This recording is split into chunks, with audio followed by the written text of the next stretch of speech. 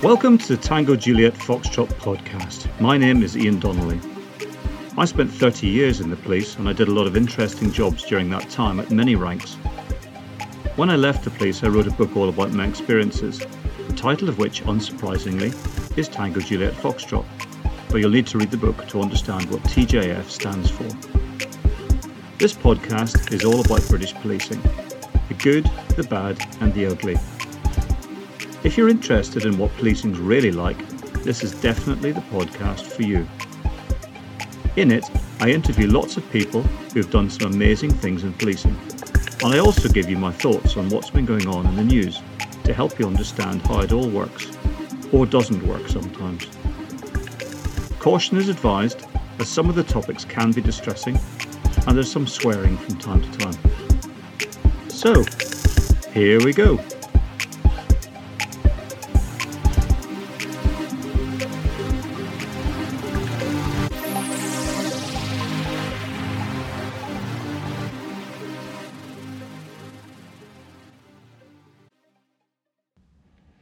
Hello folks, I thought I'd do a little bit of a bonus episode. I don't know why I call it bonus, because that makes it sound as if you're having to pay for it, or I'm getting something out of it. Or I just thought sometimes it's useful to do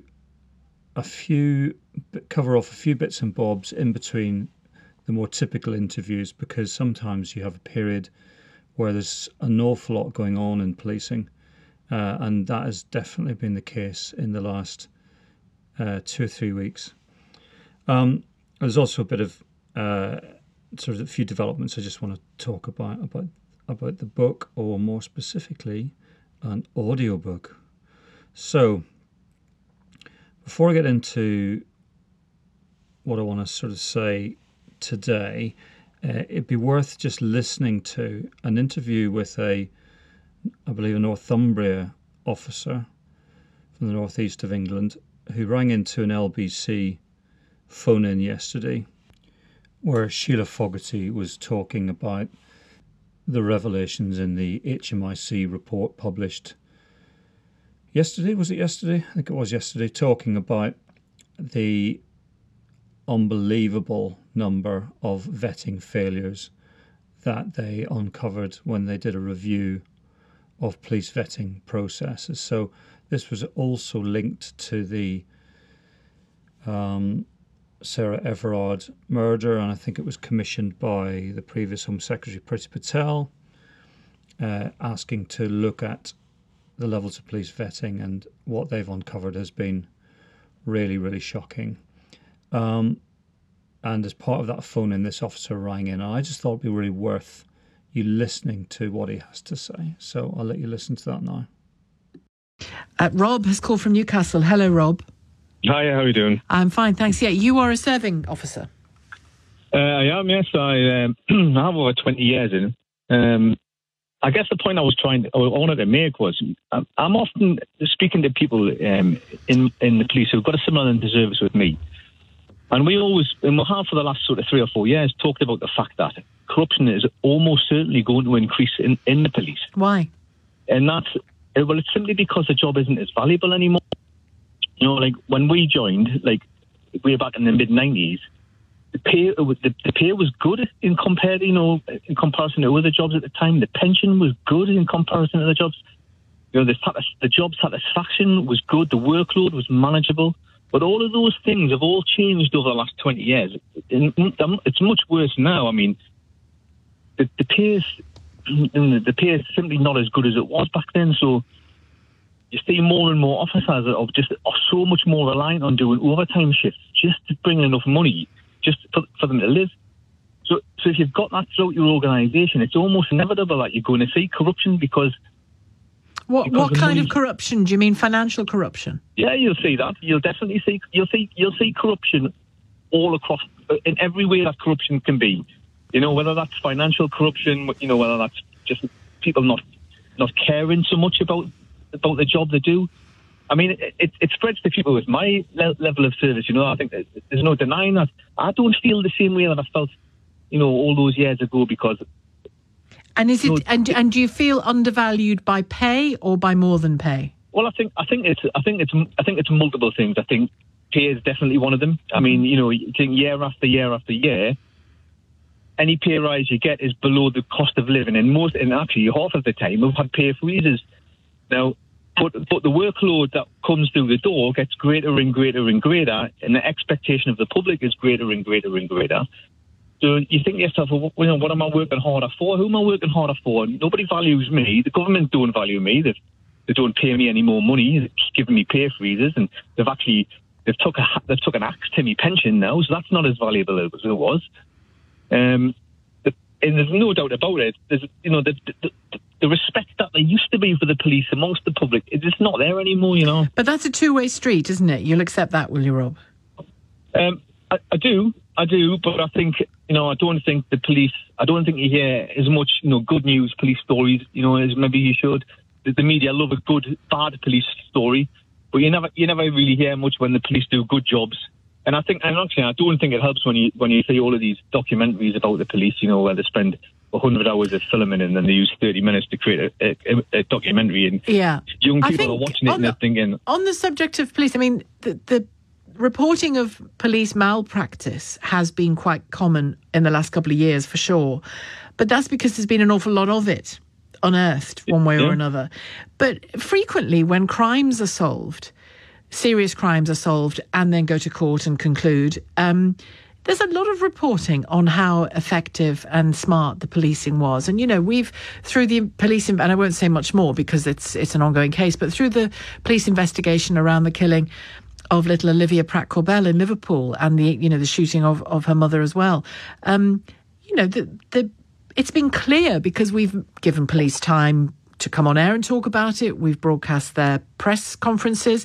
It's been clear that the care and the painstaking work that's going on in that in that investigation. And when I talked about, I've got a podcast out about stalking, and in that I reflect on both the good policing that is happening and the improving policing that is happening, but also some of the terrible policing around stalking that takes place.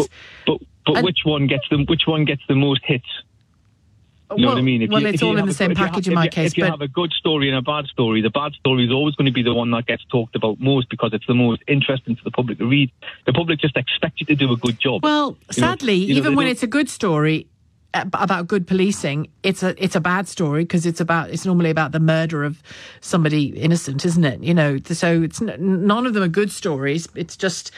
I don't think it's the report necessarily, or the good or the bad, but actually which is I think is reduce the standards of officers coming through. I just think the job's not as valuable as it used to be. I think you're getting officers now who aren't joining instinctive as a 30-year career. These are officers who can leave at any point because they can actually work in Wetherspoons and get the same amount of pay as they can in the police.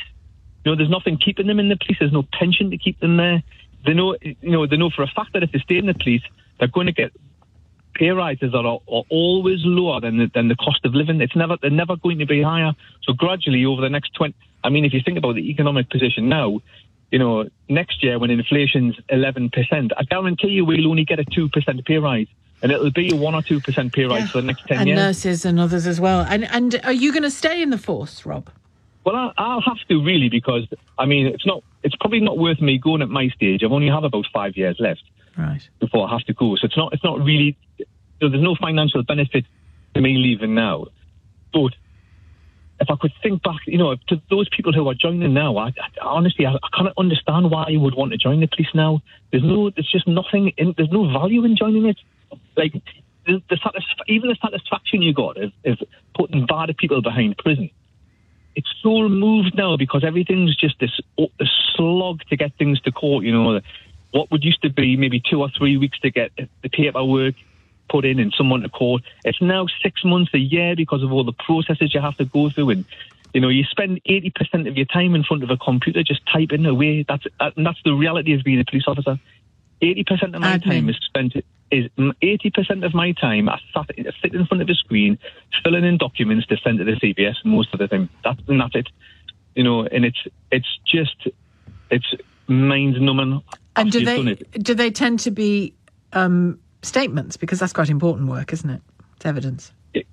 Yeah, look, every part of the process of getting somebody to court now is much longer and much more drawn out, because the material that you have to provide to the CPS now is an awful lot more. You used to be able to provide a summary of an offence to the CPS for them to give a decision on whether to charge someone or not. But now you pretty much have to have a trial-ready file handed over to the CPS before they make a charging decision. Now that can take. I mean, I have cases that are over 2 years old, and I'm still having to get that material to provide to the CPS. But by the time it gets to the court, the victims don't care anyway, because they've moved on with their lives.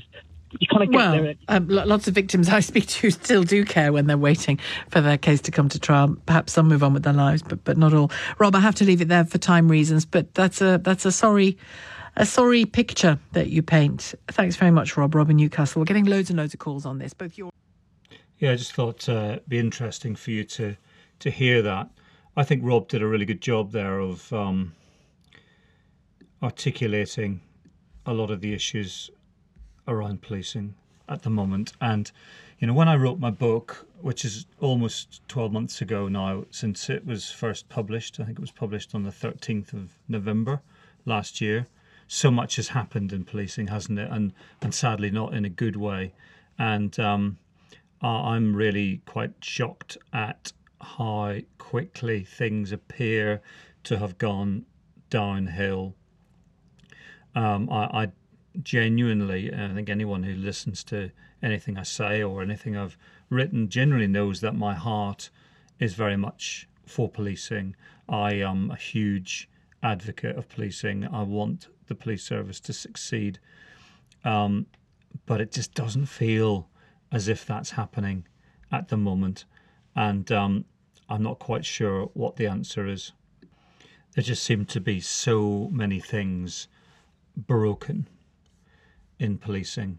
And, when I wrote the book, I was very keen to try and end on a positive note. When I sort of tried to answer the question, do I personally believe that the job is fucked?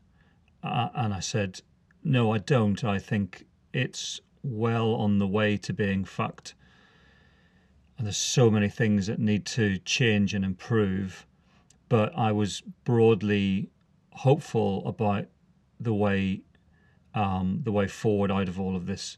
But I've got to say, I'm not as hopeful as I was 12 months ago. Or it wasn't 12 months ago I wrote the book. It was realistically, it was probably more like, 2 years ago since I wrote the book.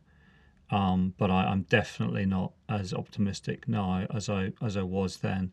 I think there are just so many things that need to change, and it gives me no pleasure whatsoever to say that. Not least of which is because I'm actually working for a tech company. I'm one of the co-founders of the company, and our entire business model is based on wanting to help policing deal with crime involving technology, and what we've produced is stunningly good. And the Aquila sponsors this podcast as well, which is a nice thing to do to sort of try and help the company. And I genuinely believe that what we're doing will dramatically improve the police response to crime and improve crime outcomes and detections, and support victims and support police officers in what they do. So I've kind of got this weird sense at the moment that things are just so bad for policing, but I kind of want them to be good. I really do. But every time you open the newspaper, or I don't open newspapers, every time you turn on the radio, or every time you fire up the BBC News, it just seems to be another new revelation of things going wrong. And there's I've had quite a thoughtful time since interviewing Ron Winch, who was the university senior teaching fellow at Birmingham City University. I find that really interesting to talk about how new recruits are being trained. And then it was equally fascinating, but actually more alarming than fascinating to talk with Tom Murray in the last podcast about the direct entry detective program, which sounds like another slow moving car crash for policing, where you're parachuting in basically members of the public into detective roles and then expecting them to know what the hell they're doing without having ever been on the front line, without ever having dealt with a victim of crime, without ever having dealt with people on the street who routinely tell you lies. All of that stuff that we took for granted when we started our careers as police officers is not happening for them. So how the hell they expect them to deal with offenders and to try. I mean, it completely explains why the detection rate is so low. And but of course, this process, they're so heavily invested in it now, and there's this massive national shortage for detectives. So I suppose that's, I don't suppose there's a plan B around that. And then when you look at the stuff that was coming out of the Louise Casey report, I appreciate that's only the Met, but clearly those issues are going to exist in other forces, particularly the larger, probably urban forces, I would imagine. And then the revelations from HMIC that literally just make your hair stand on end about the number of people who they've identified who have got links to organised crime, who've got allegations of sexual assault, theft, all sorts of things that render them, or you would like to think would render them wholly unsuitable to be in the police service. And yet, because there's been this huge pressure to get people through the door, they are clearly giving them the benefit of the doubt. But of course, all you're doing is storing up trouble for the future. And I think what Rob was saying in that interview with LBC, when he was describing the collapse of morale, the sense that they don't feel valued, the government don't care about them, nobody cares about them, they're trying to service a criminal justice system that is absolutely on its knees. A crime, I mean, what the fuck is going on with the Crown Prosecution Service that they are asking for a trial-ready file before they authorise a fucking charge, for God's sake? I mean, what the fuck? I'm sorry to swear like this, but you just think, what the fuck is going on with the Crown Prosecution Service to ask people to do that?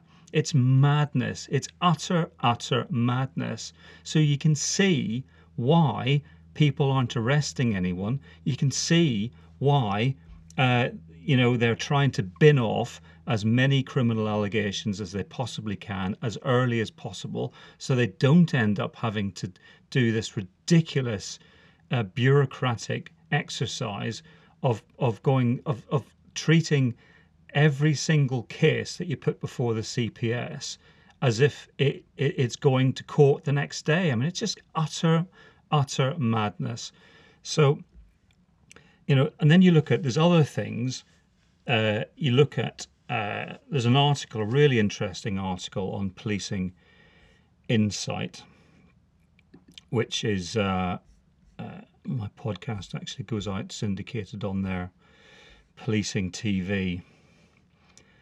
And it's a brilliant article written by a chap called Ian Wiggett, and he talks about the impact of the churn of officers. In other words, the numbers of officers leaving the police versus the numbers who are needing to be recruited. So I feel, on the basis that I give them episodes of my podcast for free, I feel entitled to quote at length from his article.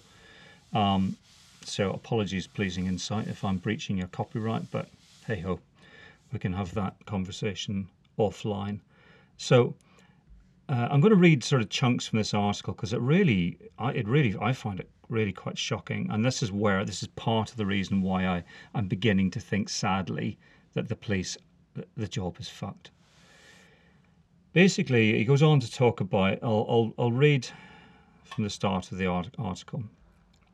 There's always been a level of churn in policing, with people leaving and joining the service, just like any other organisation. For long periods of time, that churn has been broadly in balance, with changes occurring at manageable pace. Forces could roughly predict recruitment needs, training capacity, internal promotions and movements into specialist posts. However, after 2010, those expectations were thrown in the air. Recruitment stopped, training was cut, and experience leached away. There was a growing national shortage of detectives. Teams were merged and units closed. Workloads grew while pay rates and pension benefits were cut. In 2019, the pattern flipped again. Large numbers had to be recruited and quickly. This was growth at a rate not seen before, and it has created its own pressures. Recruitment and training absorb time and resources. Those new recruits then move into frontline teams where supervision and experience levels are already under strain. Officers continue to leave the service, of course.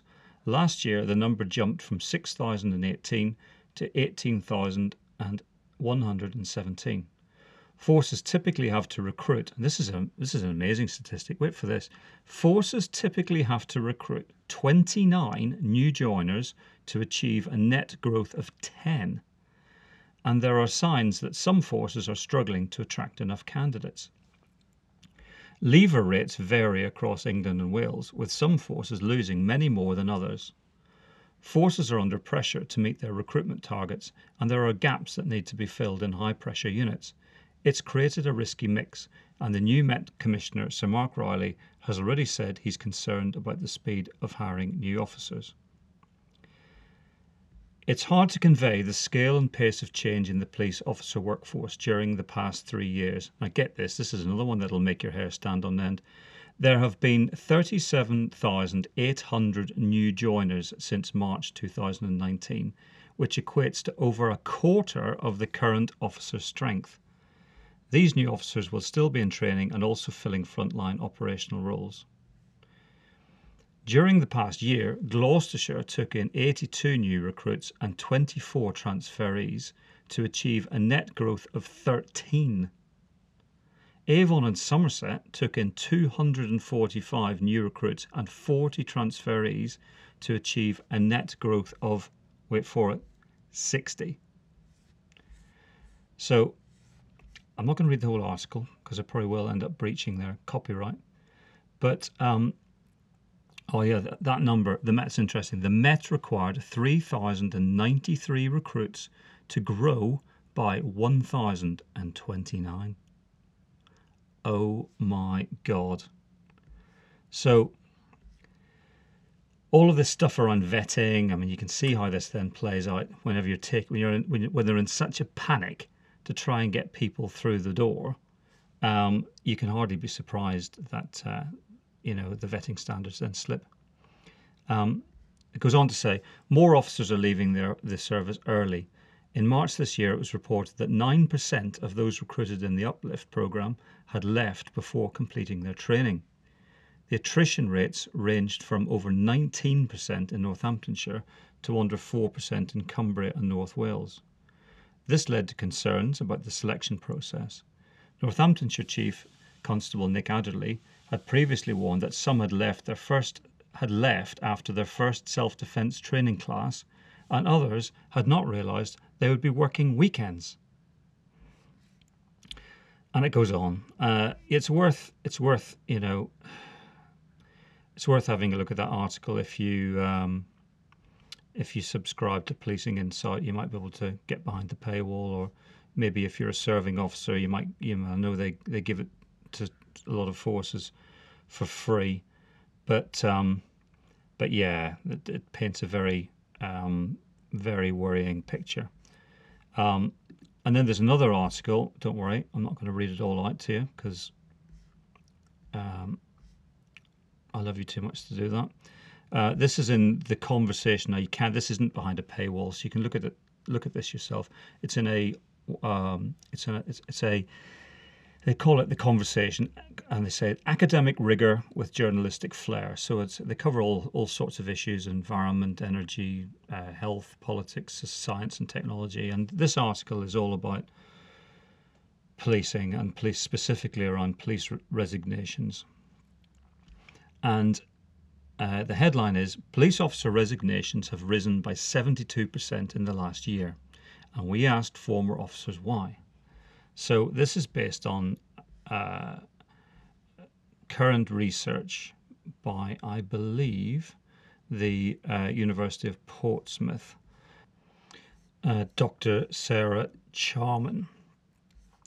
Professor, do beg your pardon, Professor Sarah Charman from Portsmouth University. And Gemma Tyson, give her a shout out, senior lecturer in criminology at the University of Portsmouth.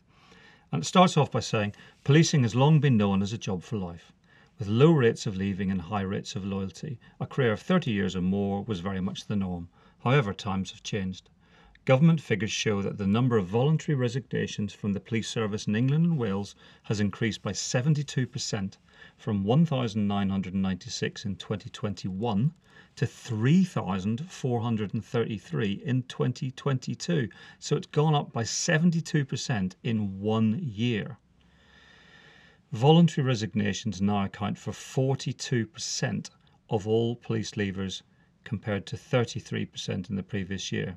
And just to put that in context, a decade ago in 2012, there were 1,158 voluntary resignations, accounting for just 18% of leavers. In just 10 years, voluntary resignations from policing have increased by 196%. So you can see why I'm not massively optimistic. You'd need to be the most Pollyanna-ish. Sorry, that's a bit of a look it up, Google it. You need to be the most blindly optimistic person not to see that the net result of all of the things that have been happening recently, plus the statistics that I've just quoted at you there, create a real problem. And and I know some people say, oh, Ian, you need to get over yourself talking about Theresa May, but all of it can be traced back to Theresa May and David Cameron. If they hadn't done what they did in 2010, none of this would be happening. The police service would carry on, wouldn't be perfect, it'd still have scandals, it'd still have, all sorts of things going on that, it always has been like that. I'm sure a lot of the stuff around, misogyny, allegations of misogyny and racism and, corrupt practices, all of those things I'm quite sure would still be coming out in the way that they have done. But what we wouldn't have, if we wouldn't have this service where there is a palpable sense of desperation and a complete collapse in morale, it seems, combined with growing levels of public dissatisfaction about the way that they are, the service that they are receiving from the police. So there you go. Sorry about the swearing, but honestly, it really does my fruit in sometimes. Right, just to have a complete change of tack, just for a few moments, just want to talk about a bit of a development. So, as I say, the book was published 12 months ago. Lots of people have asked about whether it's going to be an audiobook. So I pushed that back to the publishers, and the net result from the publishers was, no, we've got no intention of making an audiobook. So I said, okay, in that case, you'll need to release me from the contractual obligations that I'm under in order to allow me to do an audiobook for those people who want to listen to it rather than read it. And they were very happy to do that. So I gave it some thought as to, okay, how am I going to do this? So the net result is that I'm going to create my own audiobook of Tango Juliet Foxtrot. Guess who's going to be reading it? Correct. Me. And it's going to be uploaded onto Audible. However, because I love you so much and because I'm good like that, I'm also going to put each individual chapter onto the podcast. And I know that, some people would say, well, why would you do that? Why would you give it away? Well, my view is it's my book. If I want to give it away, I'll give it away. So I think having it on Audible for people around the world, because people do listen to this from around the world, all over the world, actually. It's interesting looking at where people listen to it from. If people want to buy the Audible book and then listen to it in a oneer without the annoying, having to flip from maybe podcast to podcast, chapter to chapter, so that you can get it in a oneer and pay for it on Audible. If you want to listen to it chapter by chapter in the podcast, then you can do that as well. You're welcome. It'll also be going to Policing Insight, and they will put it on their Police TV. So there you go. That's my gift to you. Call it an early Christmas present. So it's probably going to start. Those chapters are probably going to start appearing in the next couple of weeks, I suppose, once I get my shit together. Right. Sorry about the rant. Sorry about the swearing. I'm sure my views and feelings are probably echoed by a lot of you as well. Anyone who actually cares about policing will be feeling exactly the same way. See you later.